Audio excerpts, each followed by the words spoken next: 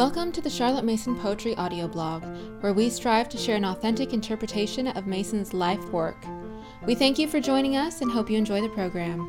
Education for the Kingdom, Part 5, Enthroning the King, by Benjamin Bernier, March 18th, 2017. Editor's note, this is the final article in a series of new essays by Dr. Benjamin E. Bernier, which demonstrate that Charlotte Mason's educational philosophy can be characterized as a Christ-centered philosophy of education for Christian discipleship, a unique contribution in the history of Christian and educational thought. Underground Foundations. Our exploration of the underlying religious foundation of Mason's philosophy and its Christ-centered apologetic goal has led us to explore the early stages of the PNEU philosophy and method. We have highlighted the practical importance of the discipline of meditation, and we have shown that it is the essential discipline required by those engaged in the service of education, since the sustenance of ideas is the primary means of education and is therefore of primary importance for both parents or teachers. For many contemporary readers and interpreters of Mason, however, the previous statement, as well as much of the content of our previous articles in this series, may come as a surprise. I will try to clarify the reason for this as we focus our attention on the next stage of development of Mason's PNEU philosophy. One unforeseen fruit of the House of Education Governess Training Program was the spontaneous generation of schools around the HOE graduates. As it turned out, it was very convenient for families who could afford to host one of Mason's graduates to gather the children of several families into one place to follow the curriculum. Once such schools were established and began to grow, it was an easy step to commend the adoption of the model to other schools that were already established. It was necessary to convince headmasters who had some interest in the PNEU to try the curriculum at least in part.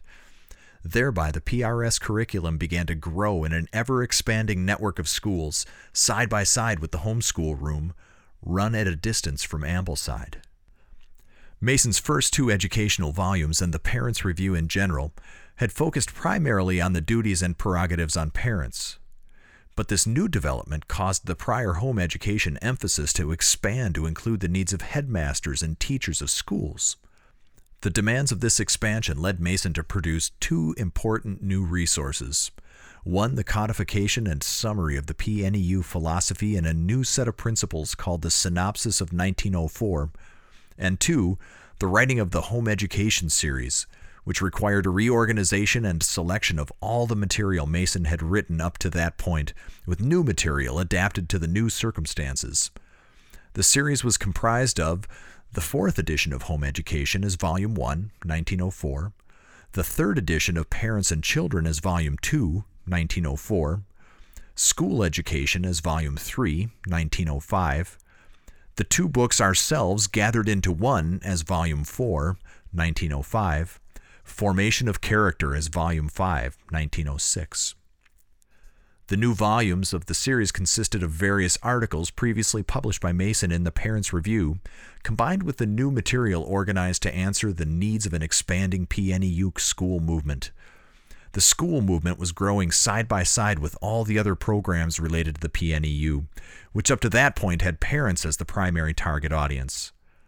Now the PNEU had the goal and very real possibility of directly influencing the whole system of school education in England. Schools were in a state of reform at the time, and by appealing directly to headmasters and the authorities responsible for school policy, the PNEU had the opportunity to directly impact that reform. As you can see, this new stage began to widen the target to include the headmaster and the teacher at school without abandoning the primary focus on the parent at home. This expansion of focus is important, since a tension exists between the idea of religious education at school and one of Mason's emphases in her first and second volumes. This is especially the case with Volume 2, Parents and Children, where it is stressed that the primary religious education of children is best given at the hands of parents, especially those enlightened with the PNEU philosophy. Notice that a religious foundation for education at home solves the difficult problem of providing education for groups of children belonging to mixed denominational backgrounds, a problem which any national curriculum must solve. The home can be both passionate and explicit in details according to the family's own values, without fear of offense to any particular sensibility. By contrast, the religious instruction of the many necessarily imposes the need for finding, through careful selection, a minimum common denominator. This tends to produce a more abstract or generic instruction in religious topics than is typical of religious education in the home, which Mason had been stressing from the beginning of her lectures as the best way to overcome the danger of unbelief. The solution to this new tension, which resulted from incorporating both the home and the school spheres, was to allow them to stand side by side without differentiation. Mason did this by producing a new statement of her principles designed to answer simultaneously the needs of both parents and teachers without addressing either one in particular. This was the Synopsis of 1904, which was to be printed in a preface at the beginning of each volume of the Home Education series, with a note at the end indicating that the title, taken from the first volume, did not imply that the series would be dealing wholly or principally with home as opposed to school education. This enlargement of focus from the home alone to the home and the school together caused a diminution of public emphasis on the religious foundation and apologetic goal of Mason's philosophy in favor of a more general application of her method. So Mason indicated in her preface to School Education, by explaining that certain principles should be present but not in evidence, we do not expose the foundations of our house.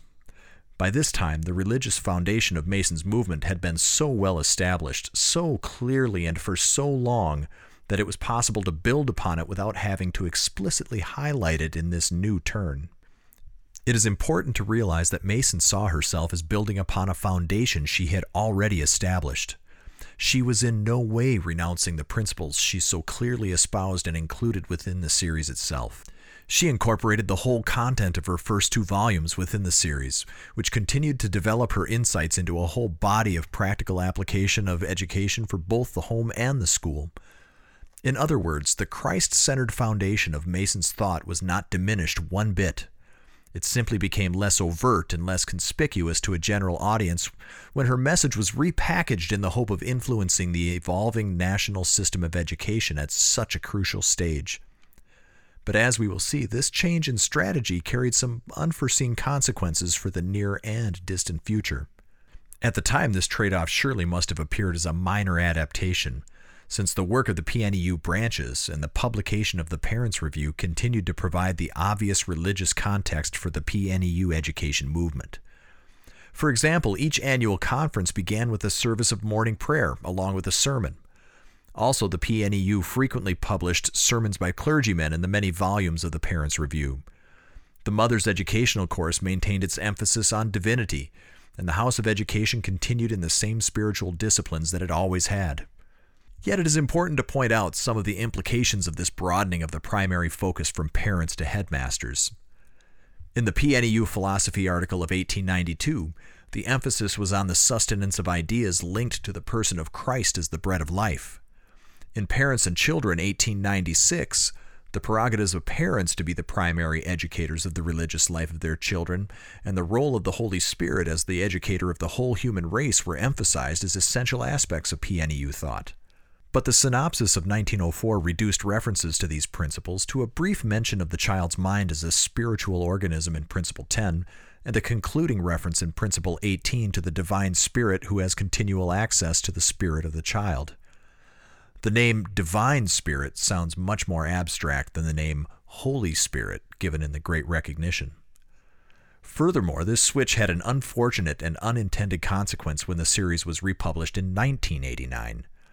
People began to read, interpret, and apply these books outside of their original context, and Mason's thought was introduced to a new set of contemporary readers not acquainted with the English Anglican ethos characteristic of its original audience.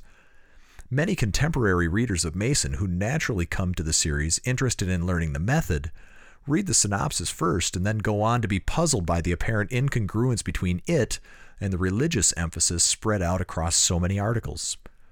These readers often do not realize that these articles were written many years before the synopsis. Such readers are often surprised to find so many references to God, the doctrine of ideas, and the importance of religion peppered all throughout the series. If these concepts are so important, they wonder, why are they so little represented in the synopsis? They understandably become confused as to what the real primary emphasis of Mason is, and how important her religious views are to her educational philosophy. Before the advent of the internet, There were very few outlets by which to learn about the historical and religious background of Mason's work. This situation even generated debates about whether or not Mason herself had been a devout Christian. Let me give some examples of how reading of the series out of context has made it difficult for contemporary readers to interpret Mason.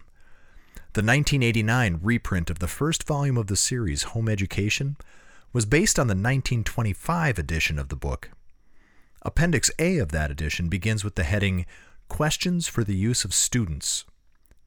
There's no explanation as to who these students are. By contrast, the original series included the fourth edition of the book. The appendix of that edition includes a footnote after students to explain who they are. The students in question are persons preparing to become qualified members of the Parents' National Educational Union. Particulars may be had at the office, 28 Victoria Street, London, Southwest. In other words, these questions were not intended for young students, but corresponded with a reading course designed to accredit adult readers as qualified members of the PNEU. A qualified member would naturally also subscribe to the Parents' Review and would have access to the annual conference and the Mother's Educational course, all of which were built on the premise of helping Christian parents to educate their children. Recall what we read in the description of the Mother's Educational course: to help mothers to give their children such teaching as should confirm them in the Christian religion. A second example illustrates that the interpretive challenge is not limited to the religious aspects underlying the philosophy. Appendix A of the series presented a list of books with the following preliminary explanation. Appended is a list of books, etc., spoken of in various connections in this volume, with particulars as to publisher or agent and price, but it must be borne in mind that books of the kind are constantly going out of print, and that the mention of these in the text is designed rather to indicate the sort of books it is desirable to use than to point out particular works. Indeed, to regard this as a stereotyped list of school books for young children would be unfair both to authors and publishers, and also to the purchaser, for there are no doubt many equally good books in the market at the present time, and new works on similar lines are constantly issuing from the press.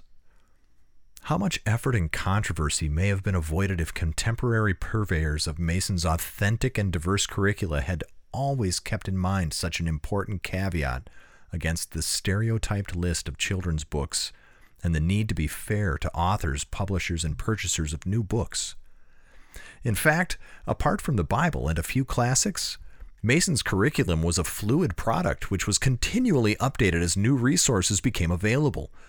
This was in keeping with the principles and goals of the philosophy and the new discoveries of science. Another interesting aspect of this new stage in the development of Mason's work is how examinations began to play a new role within the PNEU world.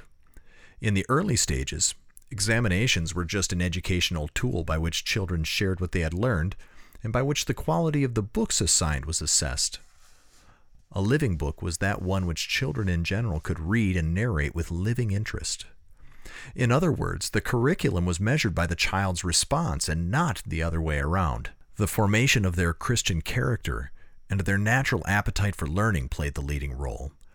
There was never a need for test preparation or cramming.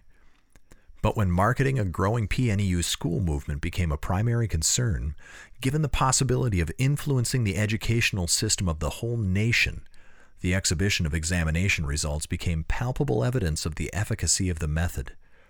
Some began to promote the method on the basis of its ability to produce extraordinary academic results, which no doubt introduced an element of pressure on the students to perform. This may have introduced through the back door the need for cramming, and may have fostered some of the self-consciousness which had been previously and officially so much deprecated. Ourselves, our souls, and bodies.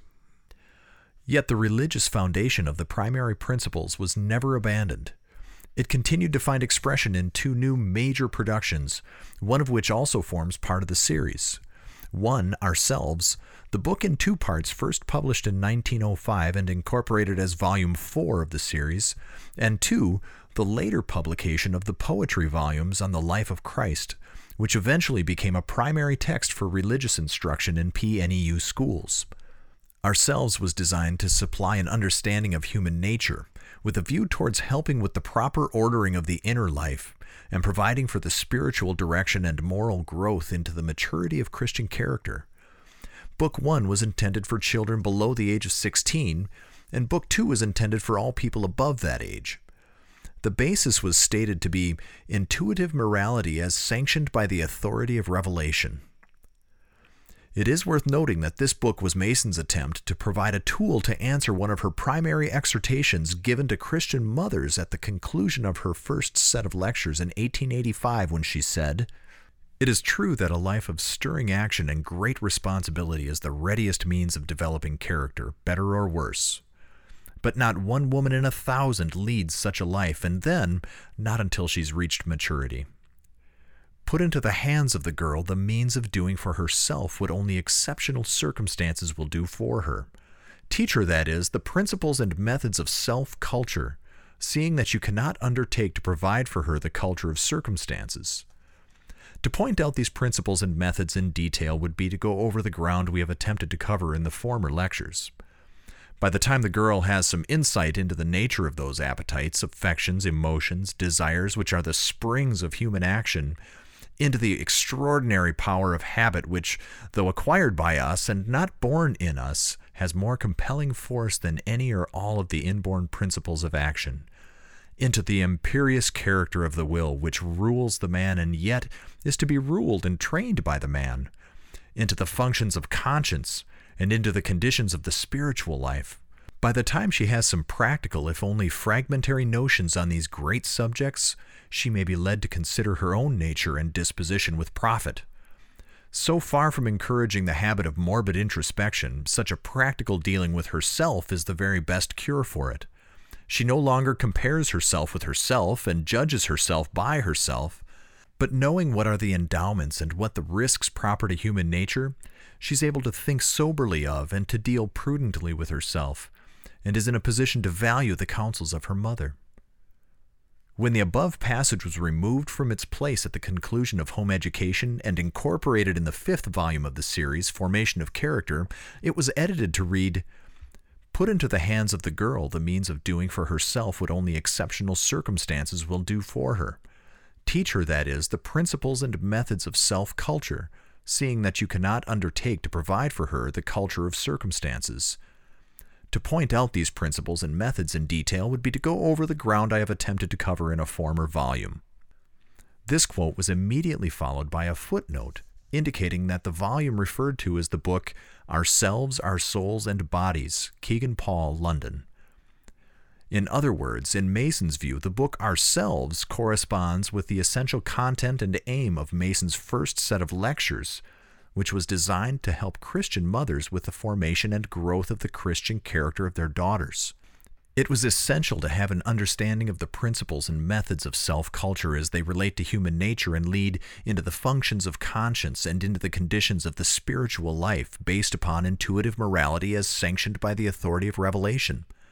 So essential indeed that Mason devoted a whole volume in 2 parts to its detailed elucidation under the title of Ourselves, Our Souls, and Bodies. Education is the key. The book Ourselves is built on a metaphor exploring an analogical relationship between the inner life of the soul and the administration of a kingdom. This metaphor explores and applies department by department all the essential principles necessary for the ordering of one's inner life as if it were the same as the wise administration of the province of a kingdom. This kingdom is man's soul, which every human person possesses by virtue of being created in the image of God, who is the ruler of all. From the beginning of her first lecture series, Mason had emphasized the idea of Christ the King as an essential need of every human soul. She again quoted F.D. Maurice, referring to him as a writer who has searched into the deep things of God, this time from his sermons on sacrifice. It is a king that our spirits cry for, to guide them, discipline them, unite them to each other, to give them a victory over themselves, a victory over the world. It is a priest that our spirits cry for, to lift them above themselves to their God and Father, to make them partakers of his nature, fellow workers in carrying out his purposes. Christ's sacrifice is the one authentic testimony that he is both the priest and the king of men. Mason recognized education as the primary key by which to enthrone the king, i.e., to make disciples into his kingdom. Parents, unworthy instruments in themselves, have graciously received from Christ the primary duty and privilege to enthrone him. They have been commissioned with the keys to the inner chambers of the spiritual life of their children from their earliest stages of their formation. Conscience, we have seen, is effective only as it is moved from within, from that innermost chamber of man's soul, that holy of holies, the secrets of which are only known to the high priest, who needed not that any man should tell him, for he knew what was in man. It is necessary, however, that we should gather up crumbs of fact and inference and set in order such knowledge as we have, for the keys even of this innermost chamber are placed in the hands of parents, and it is a great deal in their power to enthrone the king, to induct the priest, that every human spirit cries for. Education is that key. Therefore, the idea promoted from the beginning to the end in Mason's philosophy is that education is the instrument by which children are nourished and guided by their parents and teachers to grow into the essential relationship with Christ as Lord, through the sustenance of ideas, which is the feeding upon the word and bread of life. This includes the application of his rule to the ordering of their inner lives, with a view towards the formation of a character that's pleasing to him. This then constitutes the basis for the ordering of all external relationships in family, church, society, and nation. It is an education for Christian discipleship which recognizes in both Christian parents and children the primary importance Christ himself gave to them when he instructed his disciples not to hinder the children from coming to him according to the principles governing his kingdom.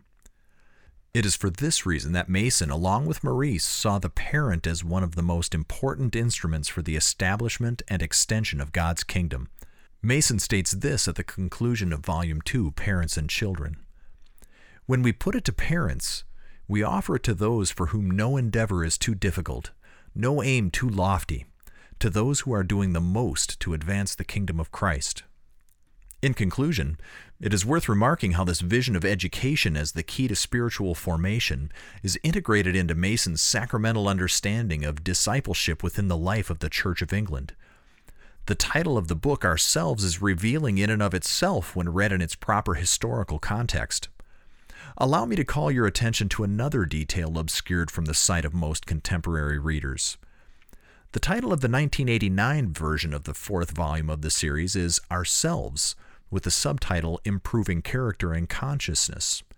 However, the original title was Ourselves, Our Souls and Bodies. This can be seen from the following advertisement. But what most people do not realize is that the title Ourselves, Our Souls and Bodies immediately resonates in the mind of any traditional Anglican. It is a direct reference to the Holy Communion liturgy of the Church of England. Every church member in England in Mason's day, even those belonging to other denominations, was familiar with the Book of Common Prayer, which was used in every service of the Church of England. Immediately upon hearing Ourselves, Our Souls and Bodies, Mason's primary audience would have associated the title of the book with the rest of the prayer of oblation, of which this phrase is a prominent part. This prayer is read as a part of the Holy Communion liturgy immediately after everyone has partaken of the bread and the wine. The communicants say together, "And here we offer and present unto Thee, O Lord, ourselves, our souls, and bodies, to be a reasonable, holy, and lively sacrifice unto Thee, humbly beseeching Thee that all we who are partakers of this Holy Communion may be fulfilled with Thy grace and heavenly benediction." This prayer, in which the offering of ourselves in sacrifice is given as a response to our partaking of the Holy Communion, is a reference to Romans chapter 12, verses 1 through 4. In this passage, the Apostle Paul exhorts all Christians not to conform to this world, but to be transformed by the renewing of their minds, to present their bodies as a living sacrifice unto God, which is, according to Paul, our reasonable service. Once the title of Mason's book is read in such a context, it is not difficult to understand what her book Ourselves is all about. We can see why it is included in a series of books dealing with education, and we can see what character is aimed at through its writing. The aim of my series of articles has been to help contemporary readers and interpreters of Mason to become aware of those aspects of her original work which have been largely hidden from view. My hope is that we will overcome the limitations of contemporary assessments of Mason's ideas by tracing them back to their foundation and development. In this light, the tensions indicated are more easily understood. In the end, the essential Christian discipleship aspect of Mason's work will be recognized for what it is historically: the primary foundation, motive, content, and goal of all her work. If you have enjoyed this episode, please leave us a rating or a review on iTunes. Thank you for listening to the Charlotte Mason Poetry audio blog. We hope you enjoyed the program.